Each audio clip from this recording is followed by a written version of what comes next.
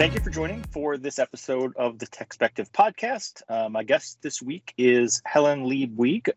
Helen, if you could introduce yourself, give us a little bit of background on you and your organization.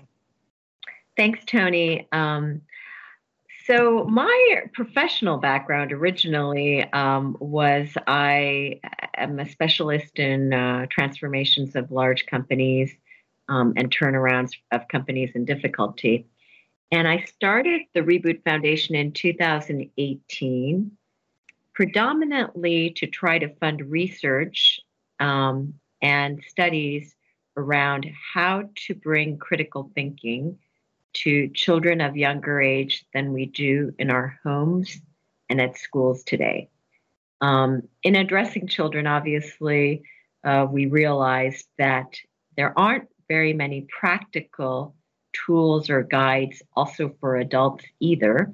And so we've done some research also around critical thinking for adults as well. And since 2019, another angle that we've approached is thinking hard about how do you fight against fake news, because it is our belief at the Reboot Foundation that the lack of critical thinking also engenders more susceptibility to fake news as well. Which I would agree with. Before you got to the part about how you eventually realized we also needed these tools for adults, that was my first thought. is because ultimately I feel like and I'm not an expert in this field at all, but just from my own personal experience as both a once upon a time student and as a parent, I feel like the education system in the United States does a relatively poor job of teaching critical thinking skills. Like the education system seems to be geared primarily toward, memorization and can you pass this exam? And so many other classes just teach to the test. And so ultimately, you might pass that test, you might get an A in that class, but it doesn't mean that you've learned anything about how to actually analyze or critically think about that subject. You're absolutely right, Tony. And the irony is that in one of our survey, we do an annual survey around critical thinking.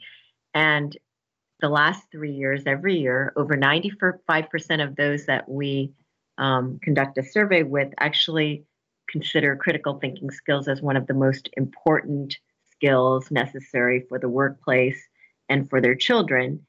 And yet, basically more than, a majority of those that we interview believe that their children are not getting the education at schools.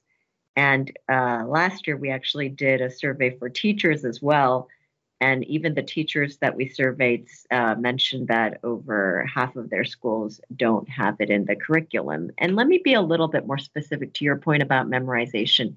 It is true that teachers today feel very much stretched because there's a lot of pressure in terms of making sure that the standardized tests, the level of the students are where they are.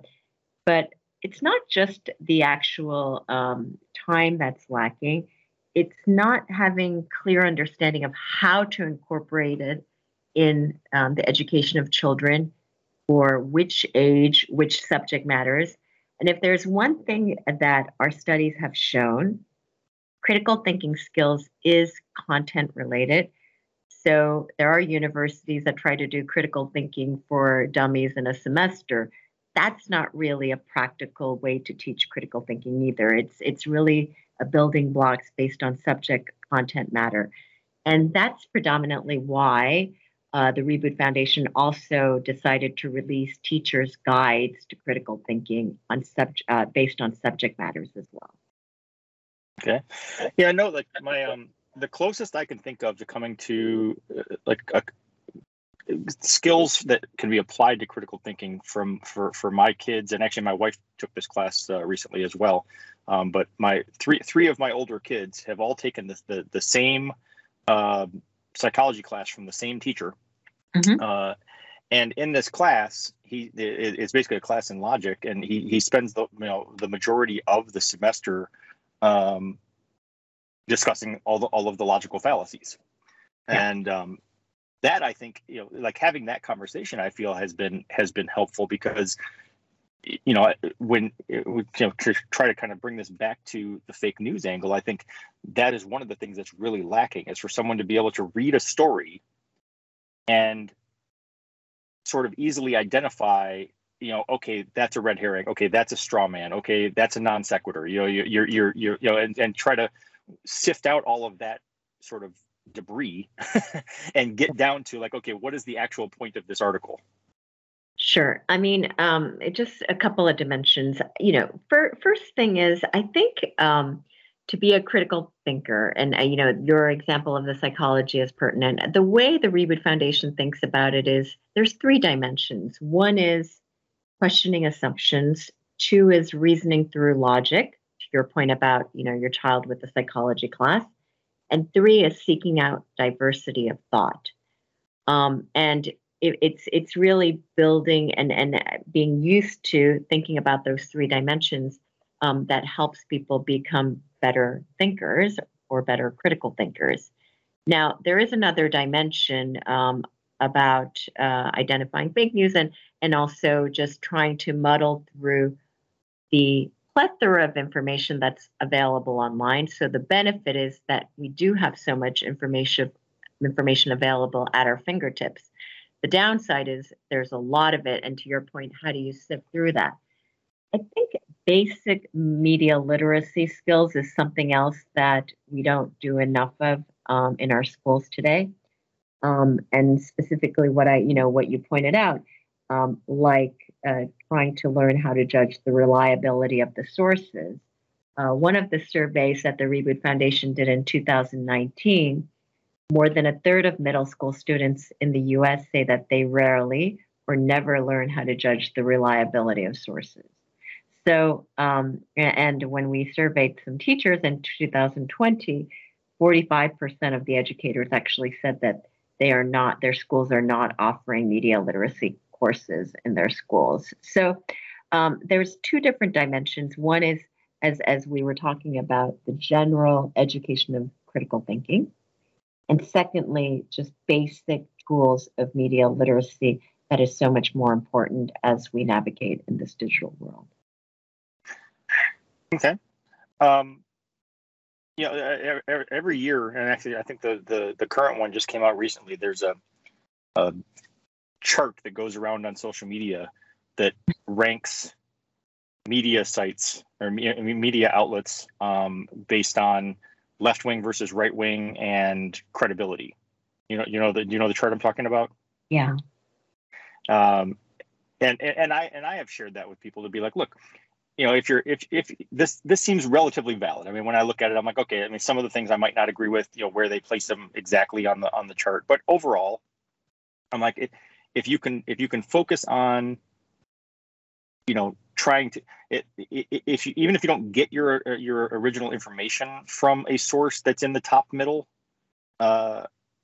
maybe use those to try to validate the story. Like if you read a story that's from the left or the right, at least try to go to the middle and see if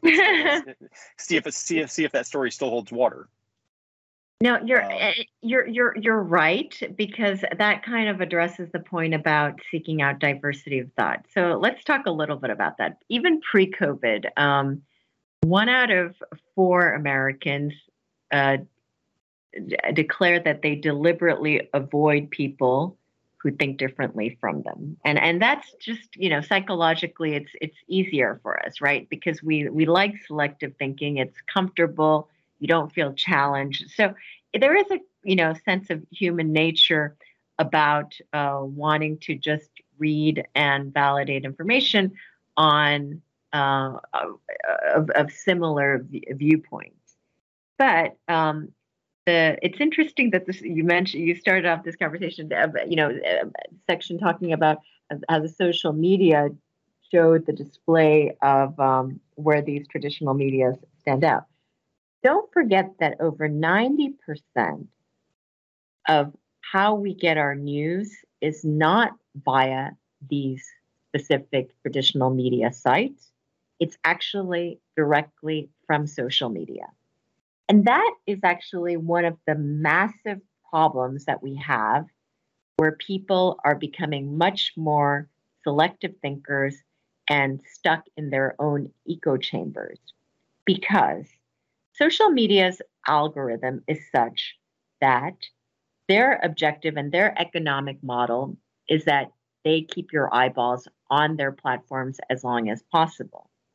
And so what they show you and what they feed you is actually naturally not opposing views, but deliberately showing you sites and information and blogs that tend to be more towards your original opinions. And so, you have this amplifying effect of social media, of really just naturally putting people in their echo chambers and not being able to reach out and having a different perspective. And, talking about fake news, our studies have shown that the more time people spend on social media, the more susceptible they are to fake news. And that is irregardless of their age, income, or political affiliation. Interesting. So I actually, a few months back on this podcast, talked about this a little bit from that perspective, which so I had a conversation with Dave Marcus, who's a friend of mine who's a cybersecurity professional. Mm-hmm. And we were talking about this idea of, I have friends and family members who are on the side of the fence of, don't trust the media, do your own research. And I said, I have a problem with this theory because I question anyone's ability to do their own research. For one thing, if we're talking about COVID, like, unless you're an actual virologist or epidemiologist, like, I don't care what your personal research is. But secondly, because of the algorithms that you just described, that makes it difficult. So I'm in my whatever my echo chamber is in Facebook, mm-hmm. and Facebook shows me a story. Now, if I say, hey, I want to go, if I try to be responsible about it and say, hey, I'm going to go research this, I want to go find out, is this a valid story? The problem is that Google also has me algorithmically blocked because they're going to show you to the sites that you've already been. So there is you're right. Right. So when you try to do your own research, your echo chamber is still being reflected back to you. Well, you raise a couple of good points. So it is a fact that unfortunately over a third of the U.S. population just is skeptical and doesn't believe in traditional media. So and frankly, in Europe, it's actually even more accentuated than that. So it's a higher percentage. But to your research point, I don't think it's a lost cause online. So my recommendation is not that we all just give up online and go to the library and try to, go back to paper, which, by the way, we should all do more of, and do some digital detox. But there are a couple of tricks that you can use to give you a specific example of your Google example. Rather than, unfortunately, majority of people, over 75% of the people, when they do a search, they will never click through more than the first 5 suggestions that Google gives. And a very small percentage of the people will actually scroll through the second or third page in terms of when they do a Google search. But obviously, those are kind of easy tricks that we can use and also engage with our children as well, because our children are also doing their school study research on Google and Wikipedia. Just the practice of, if they're doing research online, deliberately making an effort to click through the second and third page in terms of what Google suggests, for example. Okay, that makes sense. The one of the suggestions that Dave Marcus had suggested when we had the conversation was, you could also go to use a different browser like a DuckDuckGo, that is kind of stripped of those kind of algorithms. Because we talked about how, like, if I'm left leaning and you're right leaning, and we do our own research, we're going to get different answers. And if we switch to computers, maybe that would help. If I search on your computer and you search on mine, because what shows up is so different. Yeah. Yeah, and then he also suggested, he's like, or what might be a neutral territory is if you were on like a public computer at a library where like multiple people have used it, so that the search algorithm is broader. No, and objectively, Tony, if you are actually going through a scientific study that's well done, even online, you will find footnotes, you will see references. So you could obviously dig deeper. You start with first whatever article you've read, you look at the source, see the background of the source, and ask yourself what the reliability of the source is. This a interest group that's trying to push something, peddle something, and then obviously if it's a scientific research, then you will find additional sources of what you're going to do, kind of like what we would normally have done in a research paper if we were using sort of reading books, for example, as research, right? Well, okay, but that's another area where the internet and social media have kind of skewed things and messed things up, because there are plenty of examples of, say,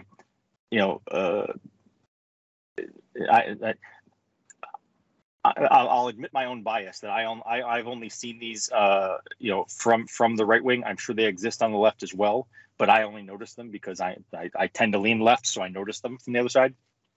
But there are quote unquote think tanks that are set up that are just fronts for propaganda.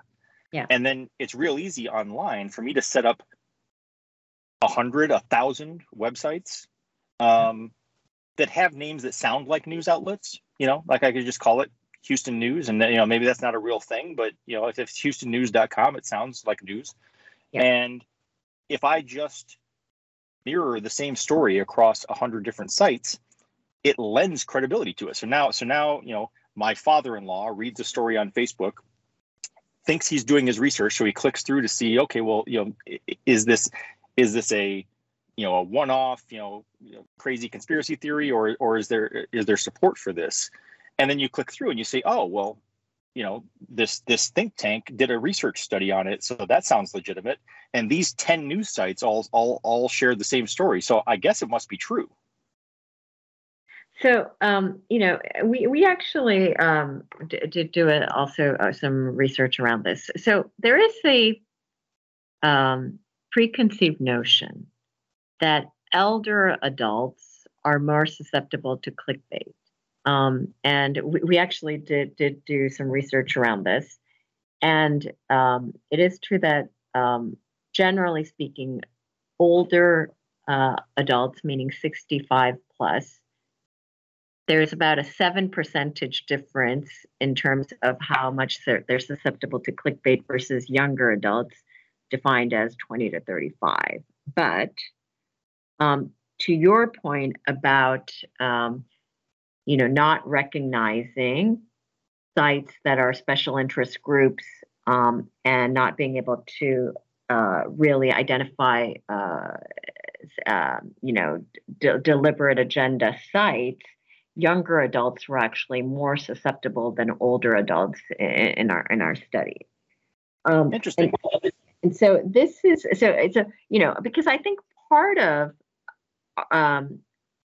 us as information consumers to be better consumers is also just awareness as well. And when over 99% of the people that we surveyed believe that they were good identifiers of fake news, and yet less than 1% of those that we surveyed were actually using what are true fact-checking techniques, we have a bit of a self-honesty awareness issue as well.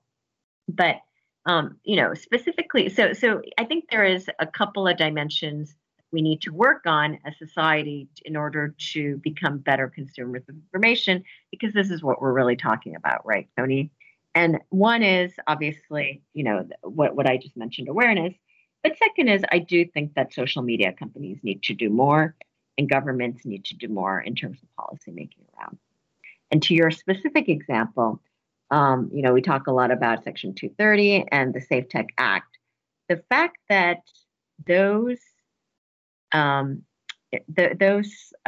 information that is actually revenue generating information, i.e., special interest groups actually putting in ads via social media, that the social media platforms are not liable for accuracy of that type of information, I think is something that we could be a little bit more stringent around.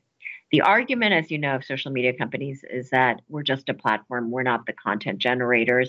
And by the way, there's so much content, how could we possibly fact check everything? But objectively speaking, where Safe Tech Act, unfortunately, it's kind of, it hasn't seen its day, is really nonetheless targeting and saying, okay, but if you actually do have a revenue generating model with certain content, then you should be liable. I think that's another area that we need to push in addition to the general public becoming better consumers. Okay. So first I want to take a half a step back and say that, I thought the research you just shared was interesting because first of all, just anecdotally speaking, dealing with my parents or my in-laws seems to support the idea that they're not as good at this, but that's an isolated population.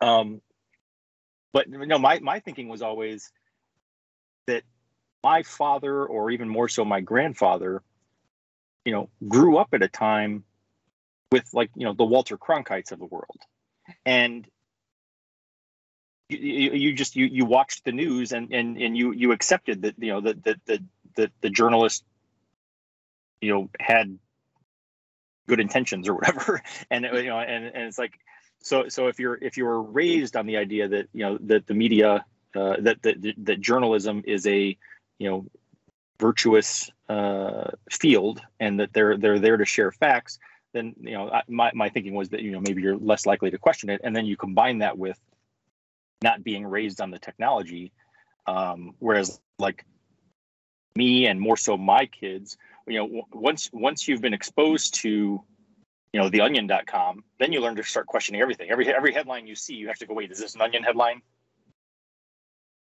Yeah, I mean, like everything, it's hard to generalize everything. I think listen, it's just harder today. It's not about the Walter Cronkites of the world. It's just that again, over 90% of the way we gather information is now online versus paper, and 90% of news that we gather is via social media. So you have this crazy multiplier effect. Now, do we necessarily need to get all of our news via social media? That's the big question I raised.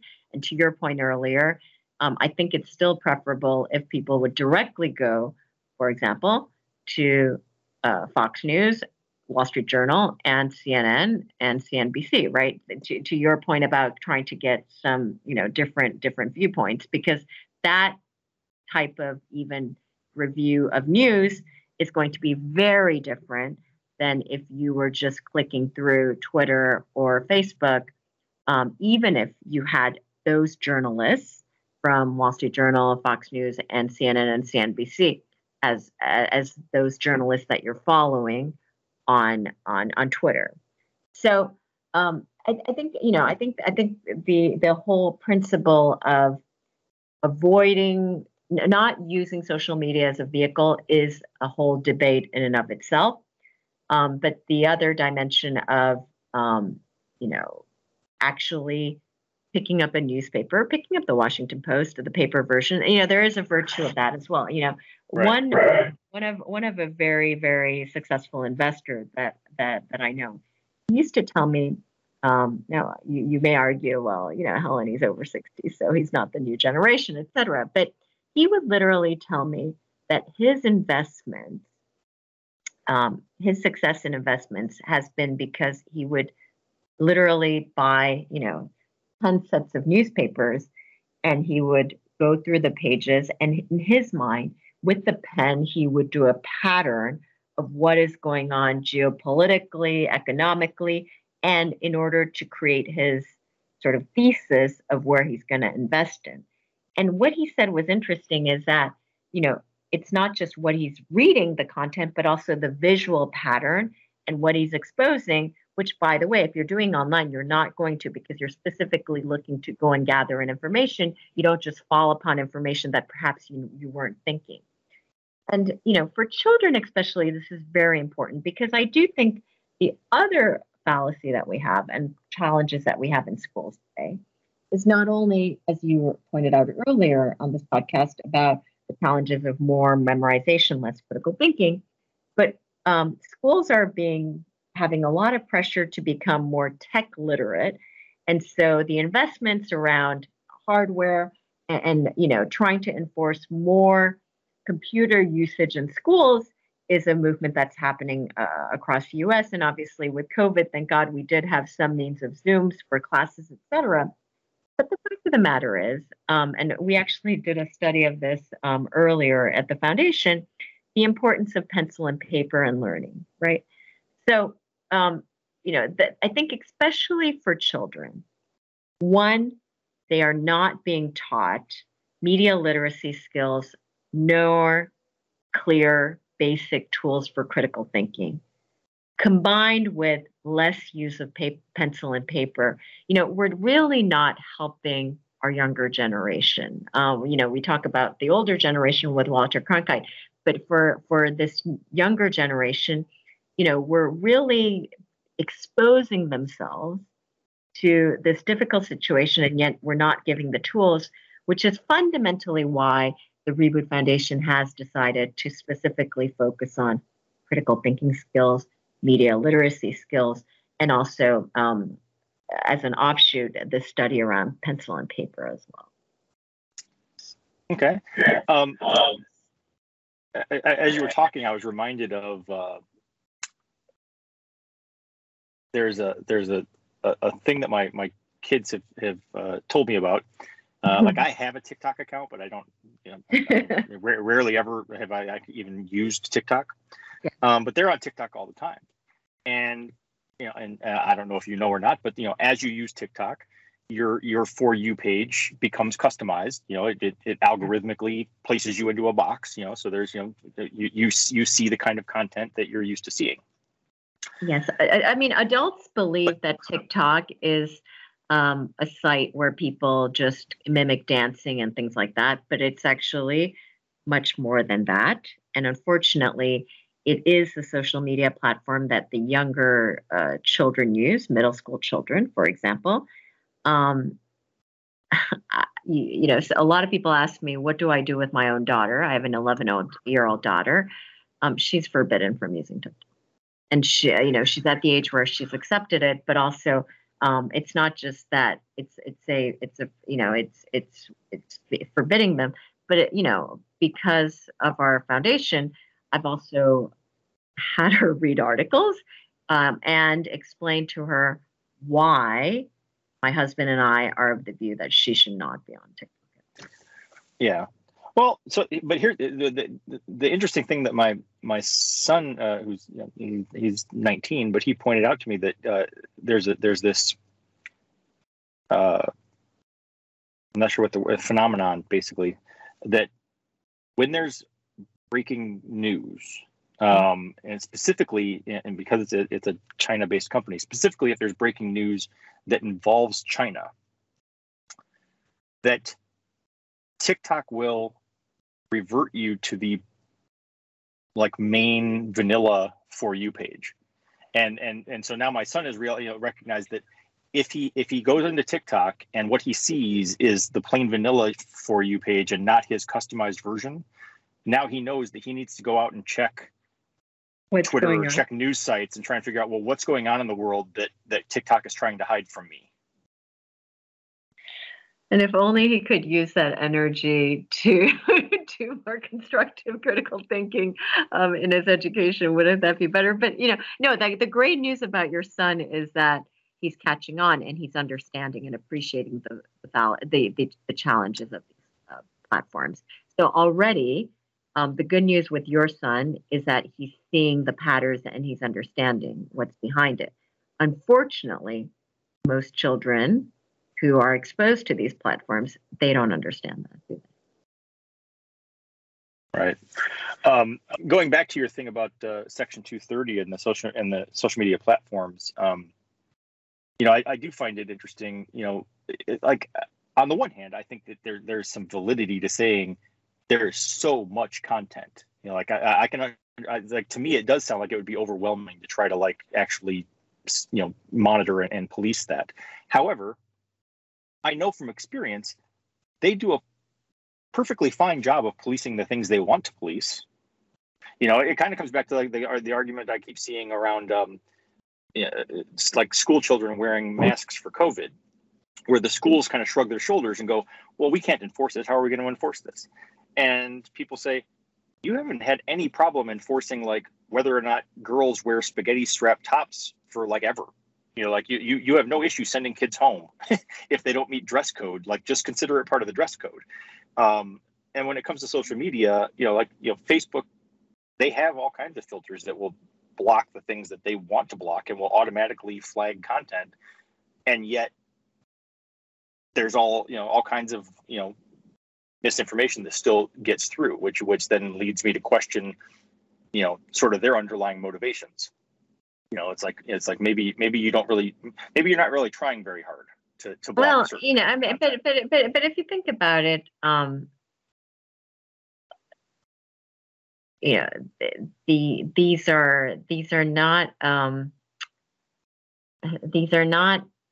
these platforms are not entities, to be benevolent to the social public, right? So they have their economic models, and we can't be naive that when it always makes me laugh because I'll get requests from journalists as soon as like Facebook will come out and say we've shut down 19 sites that are giving false information about COVID. About false information about the vaccinations, for example.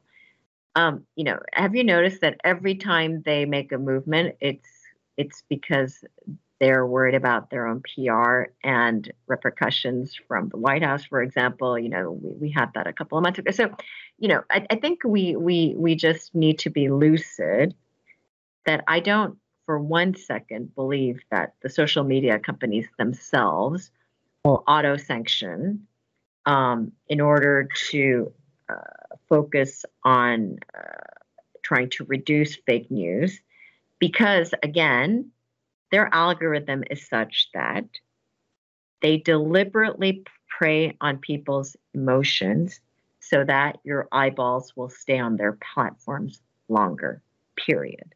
So when you keep in mind truly their economic model, what incentive do they have to censor information or even try to give you a wider perspective and have opposing views and diversity of thought? The echo chamber that we find ourselves going into social media, if we're active in social media, is a deliberate economic model for them. So if we think anything differently, we're being naive about it. Right. Well, and I also I have this conversation very often, especially in the last couple of years, when people bring up censorship in the First Amendment, and they're like, "Well, Facebook is censoring us," and I'm like, okay, the First Amendment only actually applies to the government. Facebook could censor you all they want. Facebook can literally just say, we will not allow Republicans on the platform. I mean, that's their prerogative. No, and what they're indirectly doing is by showing you what they want to show you is that, what do you call that, right? So, and I think the other element that people forget about is that the recommendations of sort of extreme groups and whatnot on Facebook 60% of that is actually what's being recommended by Facebook. It's not people seeking out, deliberately trying to join these. Right. I've also seen it with YouTube. Like, Google/YouTube will come out and say, hey, we're trying to crack down on this, and we've shut down these sites because they had propaganda and misinformation.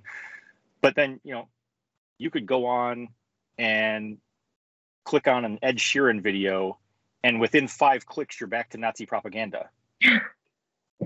And Tony, I mean,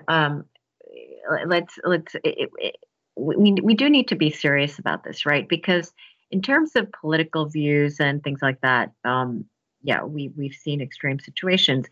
But when it comes to COVID or other true health matters where we're talking about people's lives, this is quite serious, right? So,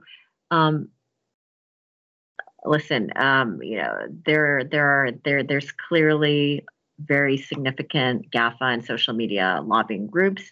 But I think practically speaking, this is something that we as society really need to just be lucid about the fact that there does need to be some policy making around it. But again, for me, it's not just about government intervention and policy making. It's also us as information consumers being more aware and being smarter about how we collect information. And for me, the solution is not, as we talked about, a group that says, you know what, I'm just going to do my own research. Or there's even a group of people that say, there's so much fake news out there, I'm just not going to do any research at all, right? So, and that's not a healthy approach to being good consumers of information. Right. Well, like I have a cousin who's right leaning, and but he and I can have a reasonable conversation. so I asked him one time, because he brought up, I had posted something, and he had some anti-vaccine thing in response, and I said, and he said, well, you got to do your own research. And I said, okay, let me ask you this honestly. Explain to me what that means to you. Explain to me how exactly are you going to do your own research? And so he talked about, well, I'll do a search and I'll go look at some other, and a little bit of what you've said is the right way to do it, to try to find diverse opinions and try to get different perspectives on it. And but my response and maybe on COVID, not look for people's blog and people's opinions, but actually that was my response to him, though. Is I was like, okay, but you have to weight the information too. Like, you can't say, well, I found 5 things that say the vaccine is good and 5 things that say the vaccine's bad. If the 5 things that say the vaccine's good are peer-reviewed scientific papers backed by 99% of the epidemiologists in the world, and the one thing you found is a YouTube video from a doctor who's actually a dermatologist in Phoenix, like that, those aren't equal. No, but again, that comes back to just media literacy training, right? And by the way, there are countries in the world, for example, like Norway, that has really taken an approach in terms of a government policy that Norway and Finland and some of these Nordic countries, they've taken the position that strong public education system is the main tool to resist information warfare. And so, this is not something theoretical. There are governments that are doing things, and you probably have seen recently as well. In Illinois, they've decided that media literacy was going to be part of the state's curriculum. So, I think we have to look at some of the positive dimensions. There are things that are happening in the world in order to counterbalance some of the challenges that we have with social media and the proliferation of fake news. But there are things that we can do. When you were talking about your conversation, with your friend and your family, but the fact that you can have a conversation, that's also a very important point. Because I often get questions: how do you actually even have conversations with family members when you have totally opposing views? Right. And I think it's easier said than done, but it's important to set the guideline when you have a conversation that you take emotion off the table. Because the fact of the matter is, it's very difficult to be critical thinkers when you're very emotional and very upset. Yeah. And that's another reason why people say you should do digital detox, because as we were talking about earlier, the whole purpose of social media to keep your eyeballs on their sites is they prey on your emotions. So in order to truly have conversations, I think you just need to kind of set the guidelines, like you would do in a sports game, that if emotion comes into the debate, you'll take a timeout, right? And there's nothing wrong with timeouts in your conversations. We do that in boardrooms. We do that in our work life, and we need to be able to do that also in our personal life when we're having discussions and debates. Yeah, I mean, and to go like way back to the beginning of this conversation, I think in the online world, not only are we algorithmically, boxed in to our viewpoints, but it's just way easier to have a knee-jerk response, and it's way easier to just share content and post extreme opinions.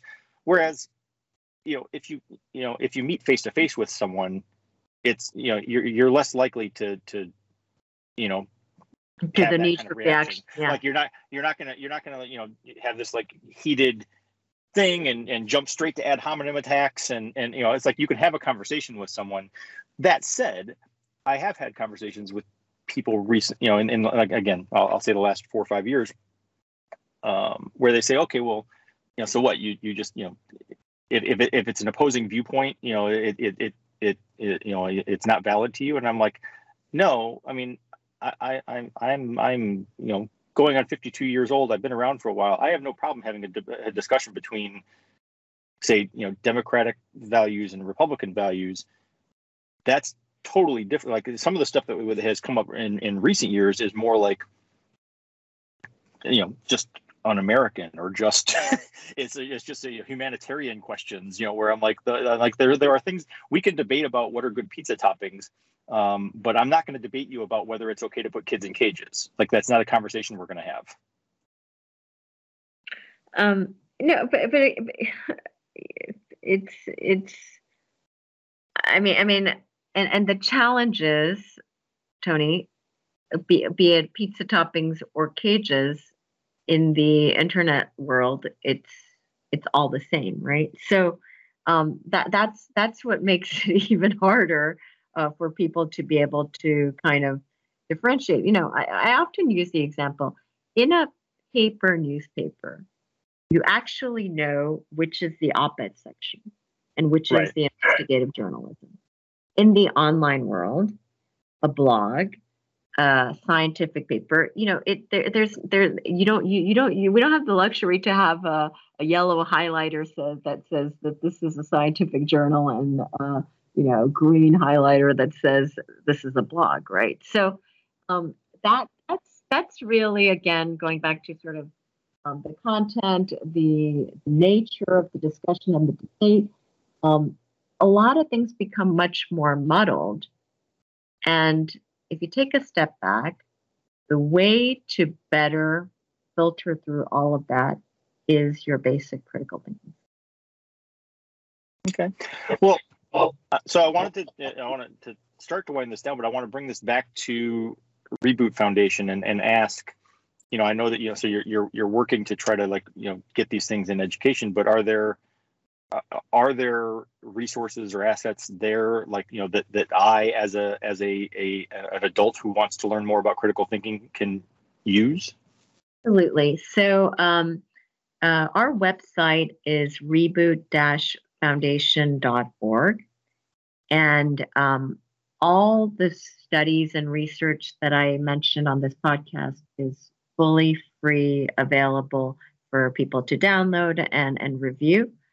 And we have tried to structure our website so that it's easy to navigate. If you want to review more studies around critical thinking for adults, versus for children as a parent or as a teacher. And also, if you want to learn more about how to combat against it. Awesome. Well, I will definitely take a look, and when I just for anyone listening, like I will link to the site and to the resources, from the podcast blog post. Yeah, I think this is a very important topic now, and I think it's getting increasingly more important. So I think we definitely need to kind of like put the brakes on a little bit and really get a handle on this critical thinking thing before this really spirals out of control. Thank you, Tony. All right. Thank you. I appreciate you investing your time to listen to the podcast, but I also invite you to engage on social media. Please go like our Facebook page and follow @Techspective on Twitter and Instagram. You can feel free to let me know what you like, let me know what you don't like, let me know if you love it, let me know if it sucks, and let me know what products you'd like to see reviewed or what questions you'd like to see answered in future posts.